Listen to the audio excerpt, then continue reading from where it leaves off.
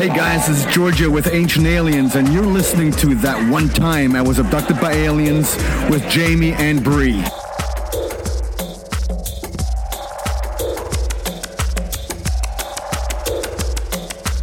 You're listening to That One Time I Was Abducted by Aliens. I'm Jamie. I'm Bree, and we're two sides of the coin. Hey. Hello. How's it going, ladies? Good. How are you? Good. This is awesome. I know. I'm so excited. And good I morning. like that picture behind you. Yeah, you like that? That's cool. That's super cool. My name is Michael Brown. I've been interested in any just high strangeness in general for my entire life, basically. My family, they witnessed the UFO encounters, poltergeist activity in our home growing up. I moved into another haunted home when I was as an adult with my ex at the time and our two daughters. Super haunted activity going on almost every single day, multiple people encountering stuff. It was that prompted me to really take it seriously and say, okay, Doc, I'm putting my foot down. I need to know what I'm doing here. I need to know what's going on. I want to be formally trained on what's going on here and how to investigate it. And that, at that point, ghost hunters was becoming huge.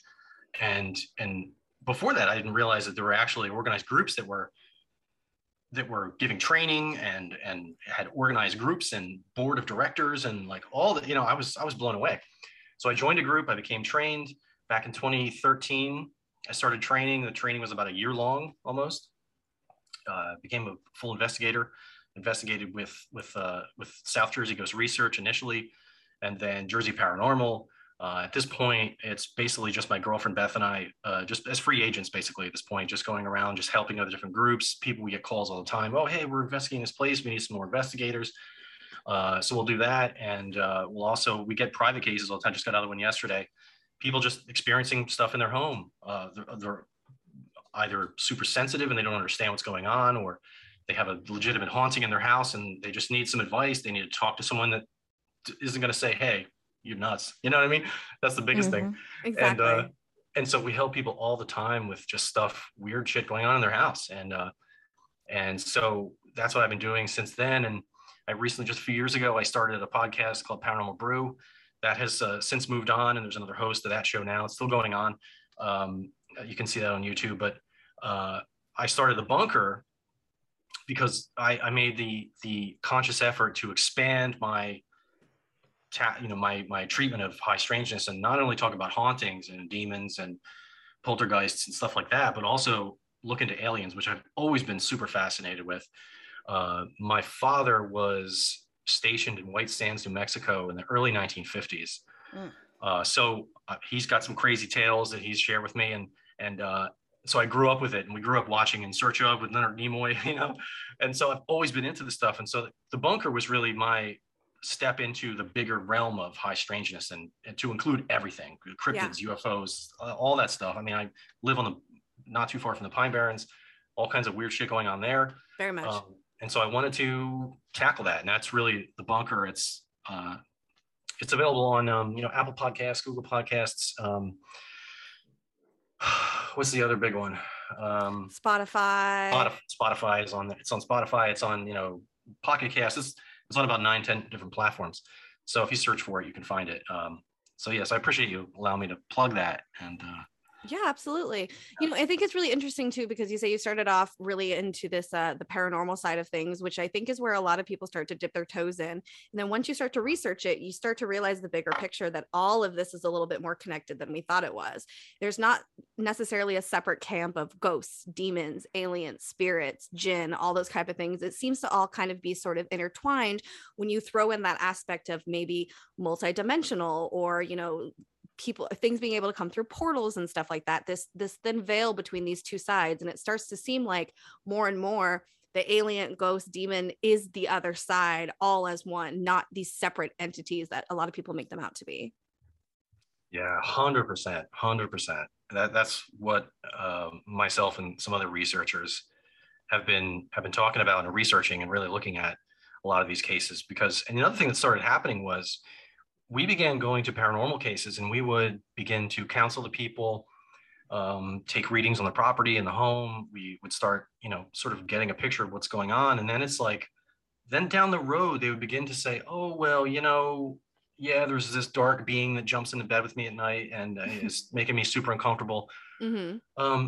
And then the more you talk to them and you build rapport, then they start opening up and they really start talking about stuff that's like crazier than that, which is like, oh yeah, no, we saw this giant UFO over the house, and oh, my mother saw it. It was at her house too, and and it's like, oh, that's this one time I was abducted by aliens, Exactly. right? Like that stuff inevitably comes out, and we just started coming across it more and more. And another researcher, a great friend of mine, Justin Bamforth, wrote a book called The Spectrum, where he talks about this very thing, where how all of this stuff is all connected. We're all describing, just like the culture differences we were talking about with Campbell, all of these different phenomena, it's all the same phenomena, really. And it's just, it's our perception of it, our upbringing, our religious understanding, our fears, whatever it is, it's manifesting differently to each person. But I think the more I get into this and the longer I do it, the more I just think it's all the same thing. It's all the same thing. It's really interesting too, because I think when people hear the word paranormal, they really just keep it to ghosts and things like that. And it seems like over time, the people in the paranormal field are kind of realizing maybe we're not two separate camps, because you have the UFO community, then you have the paranormal community. And it seems like maybe this is a big movement for the paranormal group to say, maybe we should start coming together. We should start sharing information, sharing stories. I can definitely see a growth with the paranormal field like that.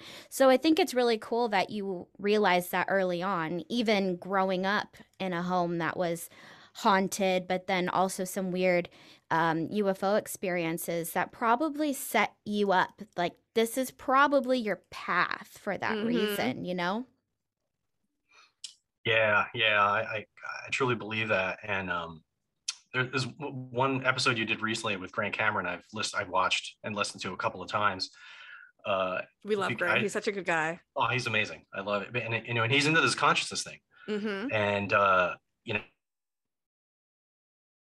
just recently started doing research. I plan to write a book on that, focusing more on the paranormal, but bringing in the UFO aspect, cryptid aspect, but tying it all to consciousness. And there was a case that he touched on that episode that took place in North Jersey. That it's called the Stonehenge incidents, and it was the case that I decided to do for the first episode of my podcast, which is called the Stonehenge incidents also, and that was my foray into UFO research, and I wanted to follow up on a local case. And so Bud Hopkins is a hugely famous researcher in the field. He became friends with his local liquor store owner, and it just came out in conversation one day by George Obarski, who was the main witness in that case, that he had seen something that shook him to his core. I mean, he was legitimately emotionally affected by what he had seen. And I said, wow, what a great case. This is what we're going to do. So I grabbed Beth. I'm like, here, I have the case file. Here, we're going to North Jersey. She's like, what are we doing? I'm like, we're going to see this UFO case. We're going to follow up on it. And so I read over the case file repeatedly over and over and over again.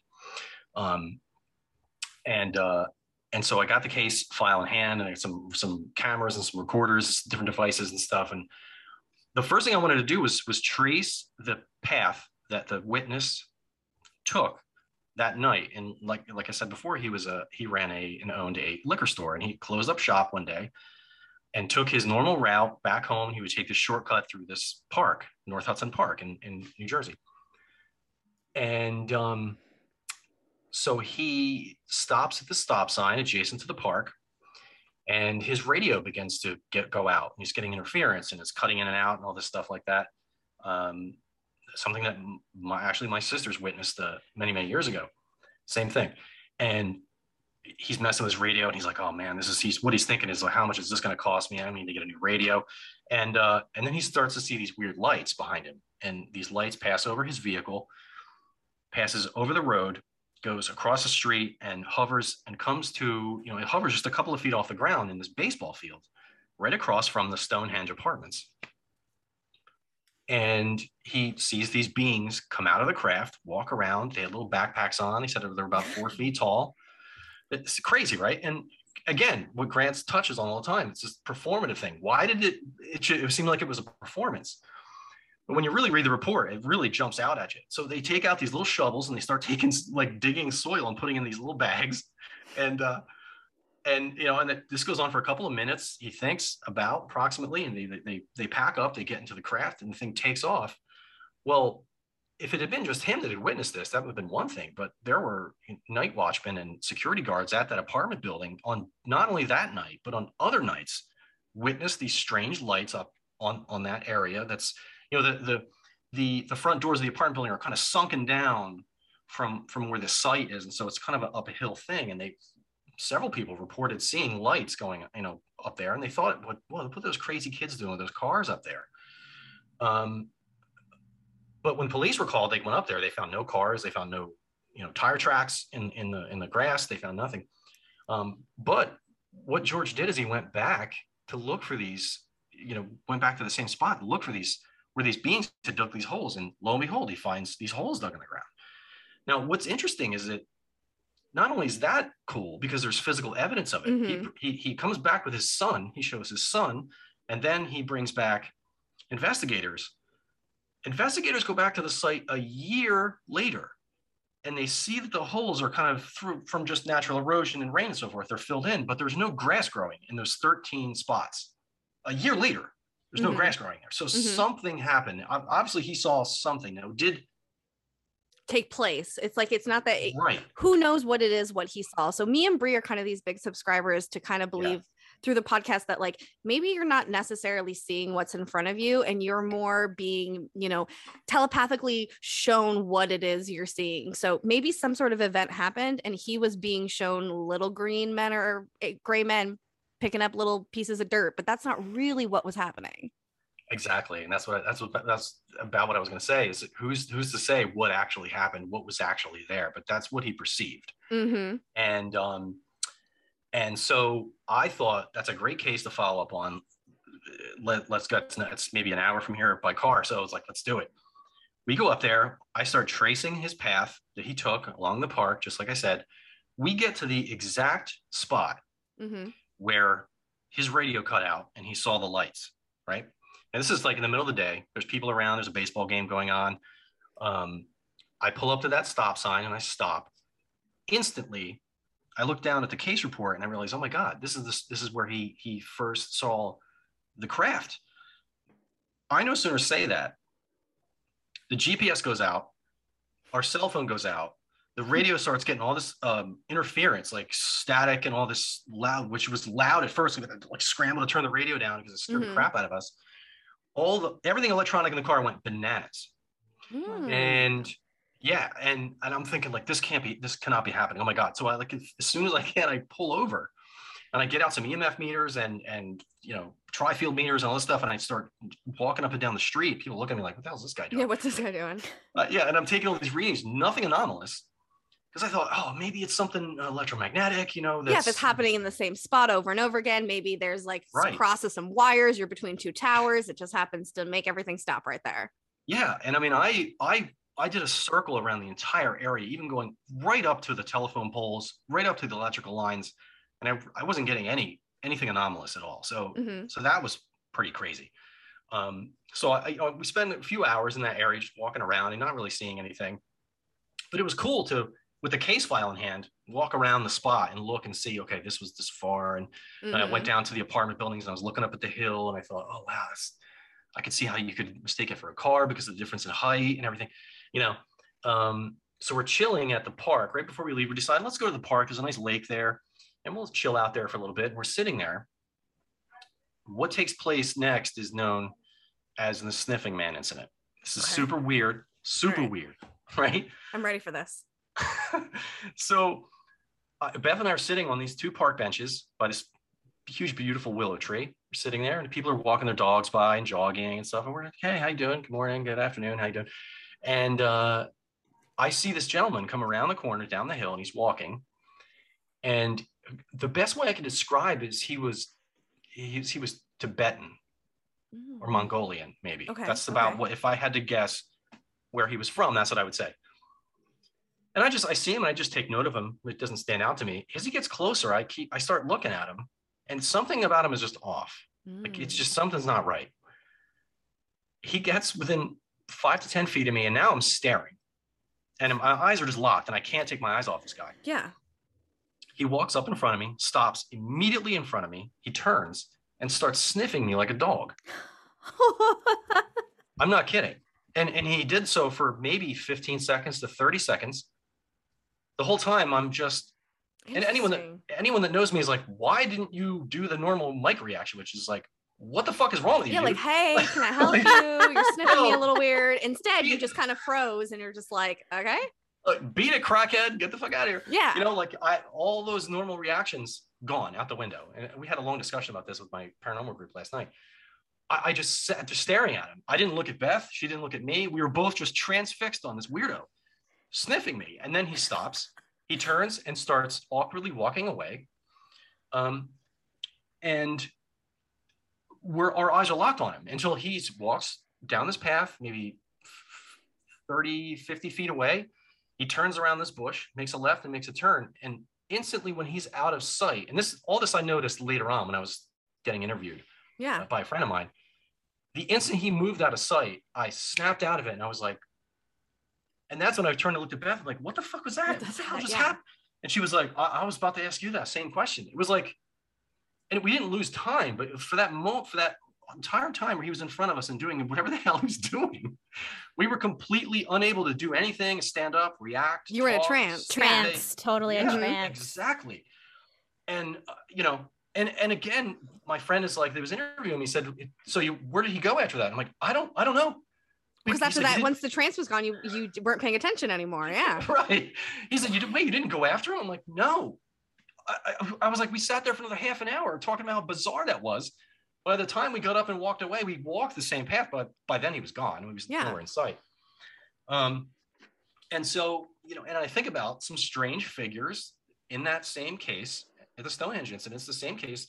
After these sightings were seen, there were several strange figures in that area seen walking around with strange helmets on. There were like lights coming from like some kind of helmet or something they were wearing. They were looking up at the sky. They are moving in these strange, stiff, kind of robotic movements, which is reported in some Men in Black cases as well. And you know, I just can't help connecting those dots because, you know, there's a lot more. And my friend Justin, it says all the time, there's more than just guys in dark suits that show up, or ladies in dark suits that show up and pressure people and intimidate people. It's more than that. It's, you know, I don't know if you heard about these flannel man cases.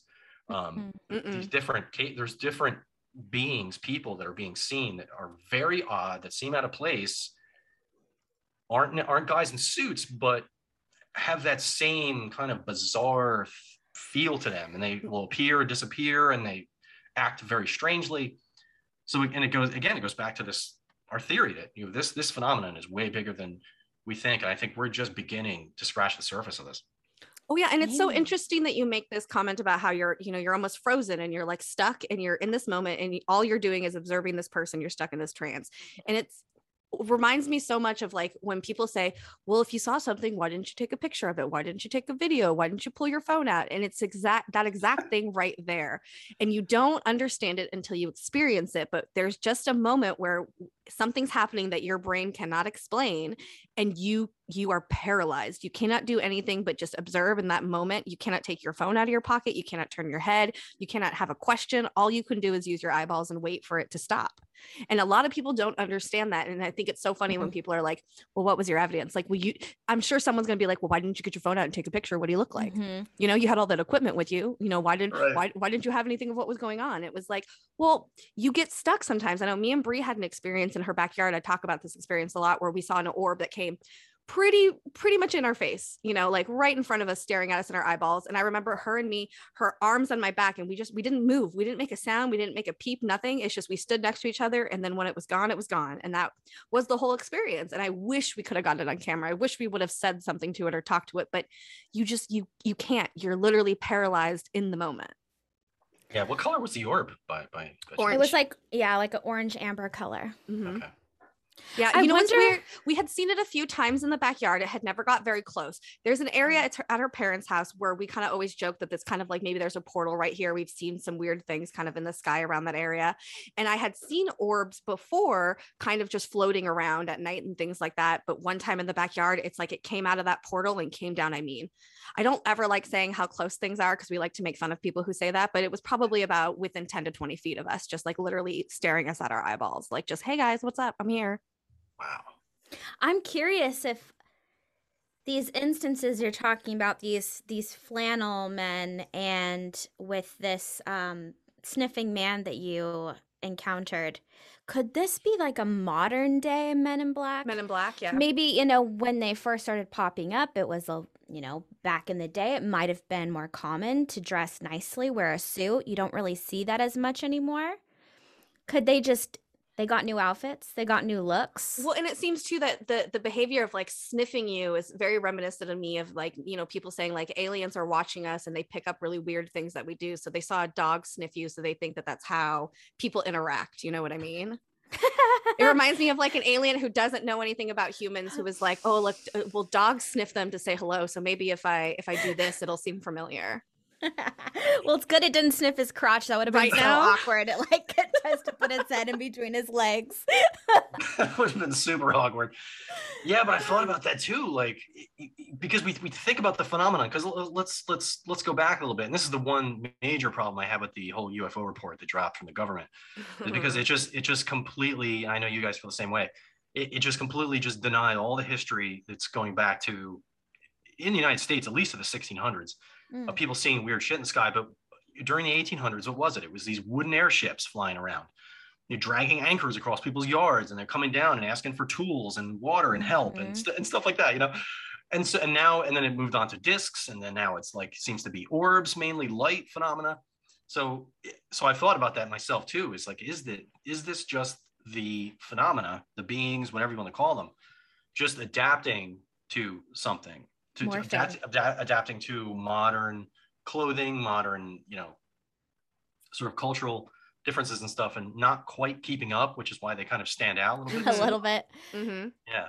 Because they would have been spotted quick. I mean, if someone would just see a man in a suit and a hat walking through like a park, they would stand out. So, I mean, it makes sense. That's Totally, kind of really interesting. It's like, is it us that's doing that? And that goes back to Jamie and mentioning earlier that it could be how we perceive it. The more open our consciousness is to see things closer to what they are. So is that what's happening? And that's how we relate to it? Or is it the phenomena itself It's being that changing, adapting. sentient to adapt and morph? Yeah, that's a good point. And I think it's a little bit of both. Yeah, it certainly could be. And I thought about something that has been in the back of my head for years with different paranormal groups, and we've given, hosted different events and hosted ghost hunts and all that kind of stuff like that. And one thing I noticed over the years is that it seemed that seasoned investigators, and I'll have a funny counterpoint to this in a second, that more seasoned investigators seem to be more tuned in to hearing certain things or seeing certain things that took place in the environment. And I remember one event we did up in North Jersey where we were doing basically holding this event in this like little kind of historic village, and we had different stations set up in different areas. And I was running the EVP station because that seems to be something I'm adept at capturing. I just seem to be able to capture EVPs pretty well. So during that event, we had a group of people in this old schoolhouse, like a one-room schoolhouse that was there. And myself and another investigator was there. We were running recorders, but we were kind of doing like a demonstration of how we run EVP sessions and what to do, what not to do, and all that sort of thing. As we're getting set up, we hear this voice come out. And instantly, the other investigator and I look at each other like, you heard that, right? And she's like, yeah, I heard that. You heard that? I'm like, yep. Yeah. And we just knew instantly there was not anyone in the room that was responsible for the voice. But we double checked and we said, all right, did anyone else just say that. They said no. And we said, and one thing we do in EVP sessions is we have everyone that's present during a session say their name and make sure they participate and say some stuff into the recorder. So you have that to compare each session, right? So that you can compare later when you go over evidence, who was there, what they sound like, et cetera, et cetera. So it didn't, through review, I ended up catching the voice. It sounded muffled, distant, but close at the same time, if that makes any sense. Just crazy. But none of the people from the public that were in the room with us heard it. And it was loud as can be. It was clear as a bell to us. And it was far louder to our ears than it was picked up on the recorders. And I just, over the years, saw this phenomenon happen over and over and over again, doing all these public events and having, beginners, quote unquote, people interested, but not investigators, coming into a space like Pennhurst, for example, is another one. We've done a lot of events there. And things happening in the environment where people that aren't necessarily experienced or haven't had a lot of experience in these different areas just don't seem to, it doesn't show up on their radar. But where for us, it's like, what the hell? It's like obvious as hell to us, but yeah, so it makes me think. But then again, let's go back to a whole bunch of seasoned investigators that trained me that were investigating Fort Mifflin, which is insanely active site just outside of Philadelphia. And it's called the fort that saved America. It's immensely important historically to the country, everything. It's amazing. A bunch of investigators were sitting outside. There's this huge courtyard in the middle of all these bunkers and forts and stuff. They're kneeling down on the berm, looking out into the courtyard where there's all these reports of figures being seen and stuff like that. And literally, 5 out of 10 people saw this clearly.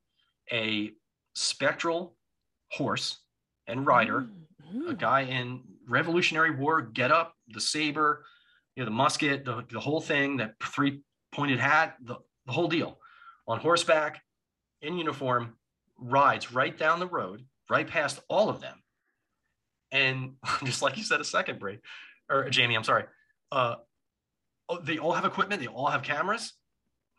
Did any of them pick up the camera hanging around their neck and take a picture? No, of course not. They were totally frozen, and they watched this rider ride right past them, right down the road, and disappear out of sight.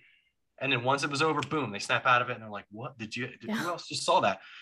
But nobody took a picture, nothing. And they all were sitting there with cameras. They're investigators investigating the paranormal. It happens right in front of them, and they're just like, blah, blah, blah, blah. They're just, struck still by it. I think that's why we put so much of an emphasis on like people having their own experiences, though, whether it comes to paranormal, UFOs, or anything like that. Having your own experience is the greatest and best evidence that anyone could ever have. It's not about taking your picture or video and showing it to someone else or telling someone else your story and they automatically believe you. It's about just experience it yourself and knowing that it's real. So I think a big part of why, like, me and Bree, I think, are just more open to having those experiences, whether it has to do with our history of having UFO experiences or the fact that we're just more open to experiencing them now. I think that there's so many levels to that, like you, somebody who's been in this paranormal, of course, you're going to be able to pick up and hear things a lot better than people who aren't, because 1, you're a lot more trained in it, but 2, you're a lot more open and in tune to it. Like this is your life. This is your passion. This is what you're doing. Whereas, some people are, it's a funny weekend, we'll go learn how to do ghosts and stuff like that. So they're not so as in tune. But I think that that's it. People like us are conduits to get other people into this subject and things like that. Like I remember I had an experience one time where I was like joking with a bunch of friends out in the middle of nowhere. And I was like, I can make UFOs show up. I bet you I could show you one. And I was like, ha ha ha, so funny. And I was like, look, they're going to be in the sky. And then sure as shit, it happened. And it was just like, stuff like that happens when you least expect it. And in the moments that mean the most, I think. Oh yeah. 100%. Yeah. 100%. And one of the things that we were taught during training was that, we have the equipment there and recorders and stuff like that, but those things are all there to kind of as verification, as backup, as a piece of evidence that I can get it, maybe capture in a video, to help support what I felt and sensed. And what we were always told from day one, it was hammered into our heads, was like, you are the number one piece of equipment in any case or any event. You're going to feel it, you're going to sense it, you're going to see it before the equipment does, if the equipment does it all. And a lot of times equipment doesn't do it any justice, but I've been in so many situations with mediums where I had them describe certain thing, equipment's going off, and I'm catching a voice that is consistent with what the medium is saying. And it's just happened countless times. It's crazy. And again, you can have all that stuff and you can bring it to a skeptic and they're going to go, nah, because they weren't there and they didn't experience it, just like you said. Mm-hmm. And so they're not going to totally believe it. And I'll take it a step further. I have a friend of mine who I've investigated, I don't want to say investigated with, but investigated near on several different occasions inadvertently. But he's a super scientific minded person. Mm-hmm. But I have found that paranormal activity does not happen around him. It just doesn't. If we go on a case, we're going to a super active place and I find out he's there, I'm just like, shuts down. Yep. Fuck. I don't even want to go because I know nothing's going to happen. I think that there's some sort of an intelligence behind this paranormal other side of the veil that a lot of people underestimate. You know, they think intelligence, like, oh, interacts, it could turn on the light, but no. There's a big more intelligence, especially when you talk about investigating paranormal places, like when you have your energy drained from your equipment and things like that, or all of a sudden you're hearing things, but you can't catch it on camera, or it keeps happening in the room that you don't have cameras in. That being, intelligence, whatever it is, completely fucking with you. And clearly they can see him as somebody has a scientific mind and they're like, oh no, we're not touching that with a 10-foot pole, and they just shut it off. They're like, nope, not today. Well, that goes back to Grant Cameron though, that consciousness, these types of paranormal experiences, UFO experiences, are right brain, not left brain. So people that are more left brain oriented are literally shut off from that. Mm-hmm. It's like it can't enter, but people that are very right-brained, creative, like creatives are probably the biggest one. And of course that's linked with psychic abilities. Those people are the ones that have the experiences. So to me, it's like your friend, too scientific to the point of like materialism. So it's like it can't enter. The consciousness is not set up that way for that to happen. Yeah, that's 100%. The way it makes so much sense to me, the way that he describes it with right brain and left brain, and then you can see that, like you can see that with your friend. But it also literally have to be open, like I was gonna say, but it makes sense so many other contexts too, of like people who are like, well, I really want to see a UFO, I really want to see a ghost, and I try, but I go, and then it doesn't happen. Well, maybe your brain just isn't wired for it. Or it's like they're mentally think they want to see it, but they're not actually open, like in an energy channel wise. Mm-hmm. So maybe the more you experience with some type of psychic ability or trying to get in tuned with the unseen, maybe you allow that to happen. Yeah. Rather than having those blocks. You know? Yeah, that makes sense. Like the way psychic ability was described to us, and it's something that they addressed in training, is that the more sensitive you are, the more open you're going to be to becoming influenced by something that's going on in a space. So the way it was described to us was like everyone has the potential for psychic ability. Everyone has some ability. Everyone is sensitive. They said it all the time. But some people's antennas are much stronger than others, or their frequencies are more tuned in than others, or tuned into certain frequencies more than others. And so the more sensitive you are, the more that you have to adopt things like protection for yourself, psychic protection. Because if you just go into a place completely open, you're gonna get sideswiped. And I've seen it happen. I've seen investigators literally standing there totally fine 1 second, and then they hit the floor, and we're dragging them outside and like taking their shoes off, putting their bare feet in the grass and leaning them against a tree and just grounding them and getting them back into. And after a little while, they're okay. But, you know, the left brain, right brain thing. Mm-hmm. Yeah, exactly. And it may even not, in some cases, not even be an attack, but just if you're open to it and you open up too much and you're just accidentally inviting it in. Yeah. Right. You're vulnerable to it. Overwhelmed by it. Right. That is so ready. Crazy. That's just like, why have I never thought about that before? I was gonna say, Brie, I feel like that happens to you all the time. That happened to me. Yeah, like Brie is very, Brie's very sensitive, and all of a sudden she'll get in a situation where like if there's people in emotion, and she's just so overwhelmed that she cannot. Like cannot. That one like ghosty story that I have, like that you totally just brought up something for me that happened decades ago. Talk about it. That makes so much sense now. I went to a church with a friend of mine. She was like a mentor at the time. I was very religious. We're very Christian. And she took me to her church when it was after hours. She just had to pick up some things and always told me how amazing the church is and da-da-da-da-da. So she takes me, and it was like the second I walked in, it was like the air was sucked out of the building.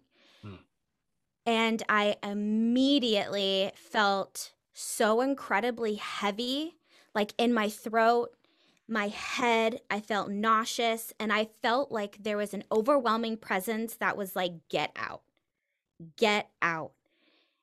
And then I instantly knew that there were bodies buried there, that there was a murder that had happened there. And it was like, I just felt so sick. And at the time, because I was so Christian, I was so confused of how it is that my very angelic type of mentor loves this place. She's like, this is amazing. She loves this church. She's taking me to show me. And it's like, for me, the second I walk in, it's like, this is hell. And I felt like I couldn't tell her because I knew that her response would be like, you're seeing demons, but she could also think that I was making it up because this is like the most sacred place to her. And I just had to get out. And I will never, ever, ever forget that feeling of just overwhelming, like a darkness hit me and just over and over again, like, get out, leave. Well, like, if I remember something does correctly not- too, this was kind of your time when you started to maybe separate ways with the more religious side of you, correct? It was probably right before that. So maybe a Because- little bit of foreshadowing from your Maybe your spirit because guides a little bit. it just hit me so hard. I had never experienced anything like that, and I felt like I couldn't talk to her about it. I feel like I couldn't really explain that to anyone, again, because of that kind of like stigma. It's the house when of it God. Why comes would it be to- negative? Yeah. Yeah, and again, I'm just thinking, like, how Or does you're she not? possessed because you're burning when you come in the church. I don't know, man, but it was just so weird. I just, now that it's been so long, I wish I could know, like, has something happened there? It was just so weird that I really could not be there. I had to leave. I'm just like, I'm gonna wait for you outside. I couldn't stay there. Wow. I just wasn't prepared, maybe.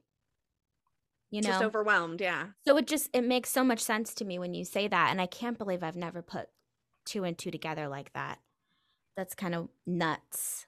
But yeah, it's protection, learning to ground. I've definitely had that struggle, especially when you're like an extremely empathic person. I think you have to really, really practice grounding, like setting your boundaries.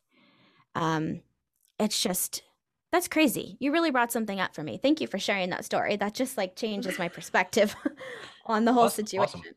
I love this Awesome. though. Glad- That's what this is about though. It's about having these open conversations and learning new things about ourselves every time. Like, we only can look at ourselves and our situations through our own eyes. When we start to hear other people's stories, we start to link a lot more of these dots together. That's why it's so important that we all cross all these little paths and go through all these things, because look, now this paranormal side is helping us bring things out in our alien side of us. Absolutely. And it could be just something. It's a situation that we've come across a couple times over the years, where it literally just could have been this unfortunate crossing of paths with something that just happened to be passing through there, was in that church, and you just happened to come at the same time, At the whatever same that was. It was there. Might have nothing to do with the church. It might have The something only to do with thing the though is land. that I knew that there were bodies there. It was like an instantaneous knowing, where I knew that people were buried there and that there was a murder. That I've was the only experienced thing. the same thing when It was like an when- instant knowing, like, oh, there's bodies buried like on the land. Oh, something wrong happened here. There was a murder. Who knows if that was like actual during church times or if that was before the church was built. The church was very old. So who knows? But that's the only thing that makes me think that possibly it was related.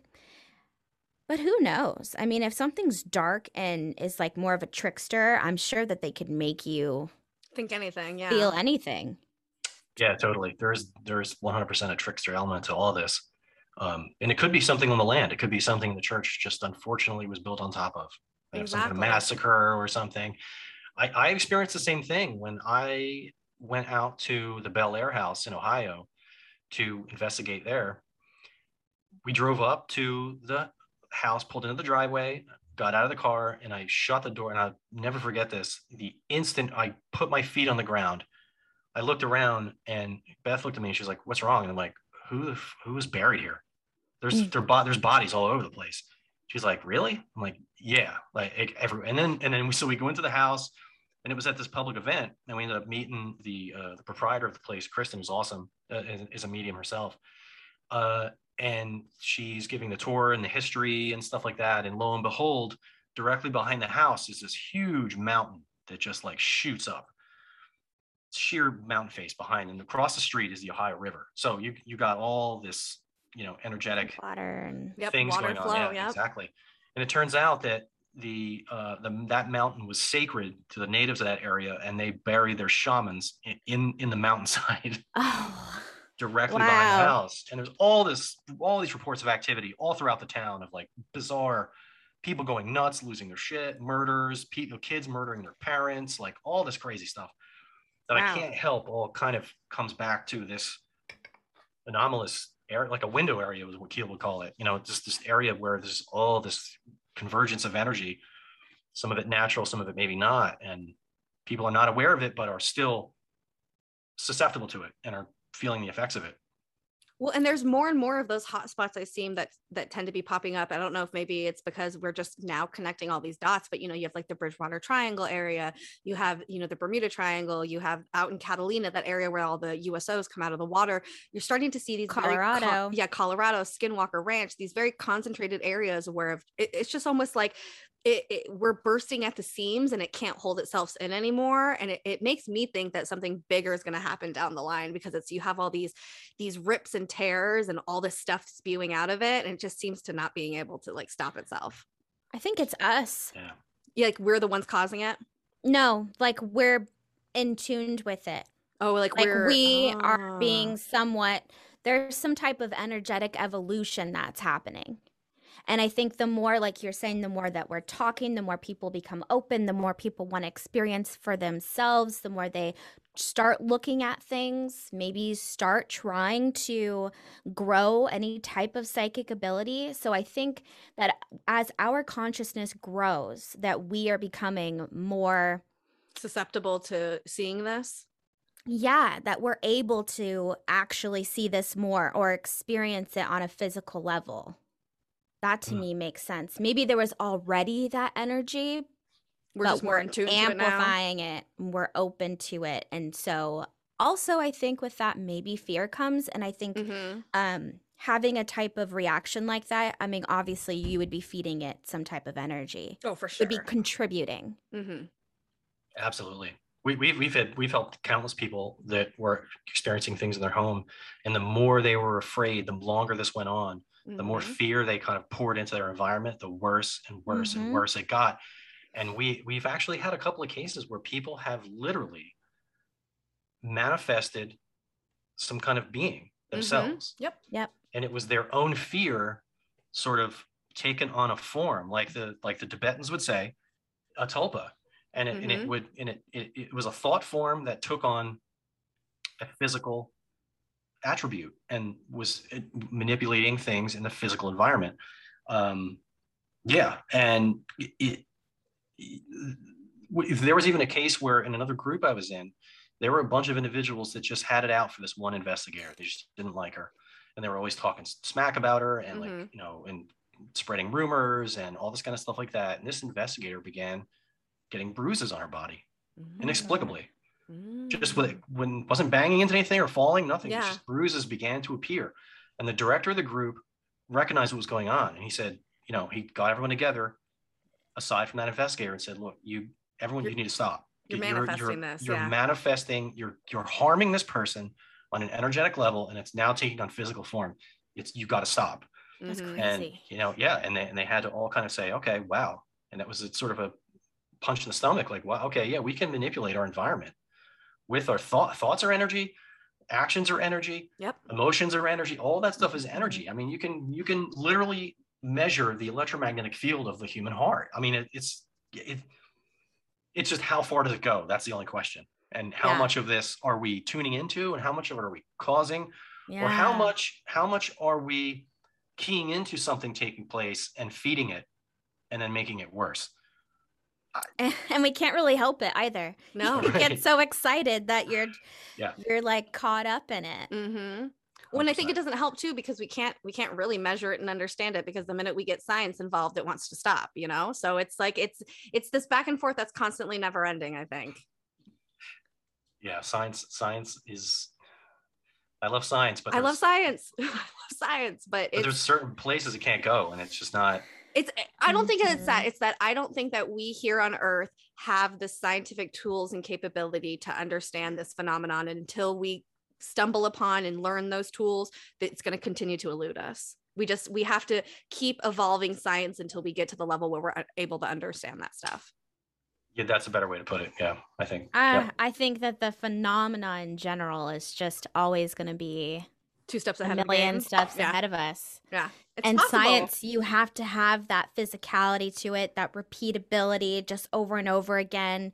A plus B equals C. The phenomenon is like, no, there's C, there's D, There's maybe D, A yeah. will show up.